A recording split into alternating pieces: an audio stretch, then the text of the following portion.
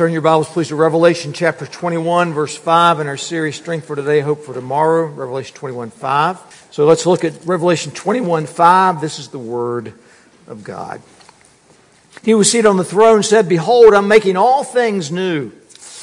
And also he said, "Write this down, for these words are trustworthy and true." And he said to me, "It's done. I'm the Alpha and the Omega, the beginning and the end. To the thirsty I will give from the spring of the water of life without payment. The one who conquers will have this heritage, and I will be his God, and he will be my son. But as for the cowardly, the faithless, the detestable, as for murderers, the sexually immoral, sorcerers, idolaters, and all liars, their portion will be in the lake of fire that burns with fire and sulfur, which is the second death." Then join me. The grass withers, the flowers fade, but the word of our God will stand forever. Let's pray. Father, we're so glad this morning that we do have your word. It's certain and it's true. Speak to us by your Spirit from that word, we pray. Speak to us through the sacrament as we receive that as well, we would pray. And this we ask in Jesus' name. Amen. The Apostle John's taken us on a rather remarkable journey as we close out Revelation. This morning we continue as we look at the last 8 verses that introduce these first 2 chapters. God speaks from the throne in verse 5, and as we watch and listen, we realize that in reality we're standing on the very edge of eternity itself. So what do we see? What do we hear? Let's go to the text. First, we have God's great announcement. He who was seated on the throne said, "Behold, I'm making all things new." Ever since the fall in Genesis 3, the earth's been under a curse. Paul tells us in Romans that it's groaned as it waits a new day. And then we see and we read about sin's impact every day. We know earth's sorrow. We know sin's impact. We know pain. But Isaiah sparked great hope when 2,700 years ago in Isaiah 65 he said, "For behold, I create a new heavens and a new earth, and the former things shall be remembered or not be remembered or come to mind. But be glad and rejoice forever in what I create. Behold, I create Jerusalem to be a joy, and her people to be a gladness. I will rejoice in Jerusalem and be glad in my people. No more shall be heard in it the sound of weeping and the cry of distress." Friends, that's the day that we're longing for. It's the hope that we have when Jesus said, "I go and prepare a place for you." God's people have always talked and sung about their hope, about crossing the Jordan, about Beulah land, about when the roll was called up yonder, about face to face with Christ my Savior. And as we said 2 weeks ago, we have eternity in our hearts. And now we're on the edge of it as God declares in the present tense, "I am making all things new." So even now, that new day is dawning. Even now, God's at work in us. And He's constantly at work in us who are His new creations, as Paul says. For whom the old is gone, the new has come. And it's a process that God will one day complete when either we die or when Jesus returns. And John's so overwhelmed by what he's seen and hearing that he's got to be reminded. Write this down.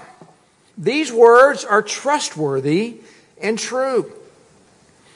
So God's promise is He's making all things new.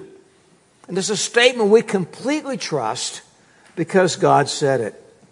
In a very real sense, God's reminding us all His promises are true. All the promises of God. Back we read, and He said to me, "It is done." And what was it Jesus said at the cross? It is finished, you remember? Now He says it is done. Literally it says they are done. And what's the they? Well, the implications and impact of Jesus' death on the cross are now complete. And all those Old Testament promises, all those gospel promises that Jesus gives us, they will have been carried out at this point. And so we have, what God wants to do is grasp the framework of history. He says, I am the Alpha and the Omega, the beginning and the end. Alpha the first, the Alpha, Omega the end. Friends, the history of planet Earth starts and ends with God. Genesis 1:1, in the beginning God created the heavens and the earth. And now here it says that history comes to a complete stop. And then a restart in eternity. And God himself is the Lord over all of history. Knowing God is the Creator, knowing God as the Creator, it's a complete game changer for any human being. That's why Solomon challenges you young people, and he challenges us as well, to remember also, he says, the Creator in the days of your youth. Keep that accountability as the foundation for our lives. God is the Creator. He is our Creator. We are responsible to Him. And He gives us these great statements about the great blessing it is to be the followers of Christ. He says, to the thirsty, I will give from the spring of the water of life without payment. Now we notice up above there's no sea. The idea that there's no chaos anymore in the new earth. But friends, there's still water. There's still plenty of water. And it's the water of life. When Israel wandered in the desert for 40 years, at times they didn't think they had any water, and God provided it over and over again. And He provided it from a rock. And we get to the New Testament, and it tells us that the rock they drank from is Jesus Christ. Isaiah 49:10 picks up on the idea. They shall not hunger or thirst. Neither scorching wind nor sun shall strike them, for He who has pity on them will lead them, and by springs of water He will guide them. Then you turn over a few pages, Isaiah 55. Come, everyone who thirsts, come to the waters. And you has no money, come, buy and eat. It costs nothing to us. Jesus in His gospel, and John in his gospel tells about Jesus talking with the woman at the well in Samaria. Jesus tells her, He said, if you knew the gift of God, and who is it saying to you, give me a drink, you would have asked Him, and He would have given you living water. A few pages over, Jesus in the midst of that amounts to a great water festival of sorts. With all these huge things of water around, He says, if anyone thirst, let him come to me and drink. So God's the source of life. We come to Him for a drink. Some of y'all pay for smart water. All right? This is better. This is living water, and you pay nothing. This is the water of life that quenches our thirst. So given all this good news, Jesus challenges them to stay the course. He says, the one who conquers will have this heritage. Now maybe remember that when He was writing those letters to the 7 churches, to challenge them to stay the course, He always ended with the challenge to the one who conquers. And we've not seen that word conquer since chapter 4 until we get here again. So seeing how the story of history ends, Jesus encourages us to stay the course for the whole journey through life. You know, the gospel song that we often sing that's about discipleship, not about salvation, is true. I have decided to follow Jesus. I've decided to follow Jesus. I've decided to follow Jesus. And what? No turning back. No turning back. And when we do this, this is the heritage we have. This is the inheritance we get. It's nothing we earned. It's what we receive as a gift by trusting in Christ. We have everything promised here in Revelation 21 and 22. And, next week we're going to sing a new hymn that we've been singing on Sunday evenings called Almost Home. And it ends this way, almost home. We're almost home, so press on toward that blessed shore. Oh, praise the Lord. We're almost home. And friends, we are. Not only that, but God promises, and I will be His God, and He will be my son. It's almost a direct quote of what God said to King David. Now He says it to each one of us. This is our eternal relationship. We're children of God. We're sons and daughters of the King. You know, this favorite line of mine, I've told you before, it's in several hymns. I am His and He is mine. What joy. But then this section, this introduction, closes with a great contrast.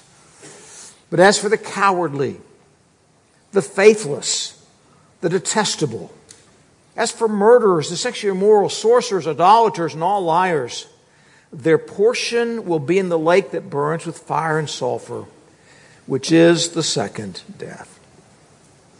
Friends, while we enjoy all the wonders that we've looked at, those who reject Jesus do not. And that gives you a very devastating perspective on just how perilous the situation is for non-believers. It's a reminder of why we commissioned these this morning, why we must persist in evangelism and telling the people we love and telling our neighbors and telling strangers and sending people around the world the good news of Christ. Perhaps people we encounter every day around us choose to live the way these verses describe. They choose to live in absolute rebellion against God. And so we must lovingly and boldly and compassionately tell them the truth. And the truth is this: quit looking for satisfaction in sin. Quit looking for meaning in life and the things of this world. Let them grow strangely dim and drink deeply from Jesus. So what about us? What difference does all this make today? You know, realizing that we are on the edge of eternity means we take our calling seriously as the people of God. We know we're His by grace. And we know He calls us to live by the guidance of His Word today. Because we remember we're almost home.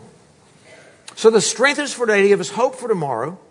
On behalf of Jesus, I would invite all here today who are believers in the Lord Jesus Christ and members of Good Standing of an evangelical church to come to this table. It's a table where we come to celebrate our new reality, that we're new creations. To be reminded of the hope we have as even now we stand on the edge of eternity. Hope that strengthens us by what we're learning today. Now, if you're here and you're not yet a believer, we're so glad you're here to hear what God offers. But the Bible urges you not to partake of the elements, rather let them pass. Follow the suggestions in the bulletin and talk with one of us afterwards about Jesus. Again, as we said, today's text, you can see, makes this an urgent conversation to have. Likewise, children not even examined by the session should not partake, but please see me about a class for that. Believers, this is a meal to encourage us as we stand on the edge of eternity. This table assures us of His love for us. It assures us of His victory for us. It's a meal that calls us to discern whether or not to see if we examine ourselves, see if we discern the body of Christ. Discern the incredible price Jesus paid for our sin. We always say if we think we have sin that's not a big deal to God, if we think we have sin that we don't need to turn from, then we're not discerning the body of Christ, what He paid for us, the price He paid for our sin. We're not hearing what Revelation is saying to us. In that case, the Bible urges us not to partake, but to search our hearts in prayer. But if we need to strengthen our hope, if we need to enlarge our vision as we stand on the edge of eternity, if we need strength to say no to sin and yes to the treasures of eternity, then by all means we come and we eat and we drink freely. Freely.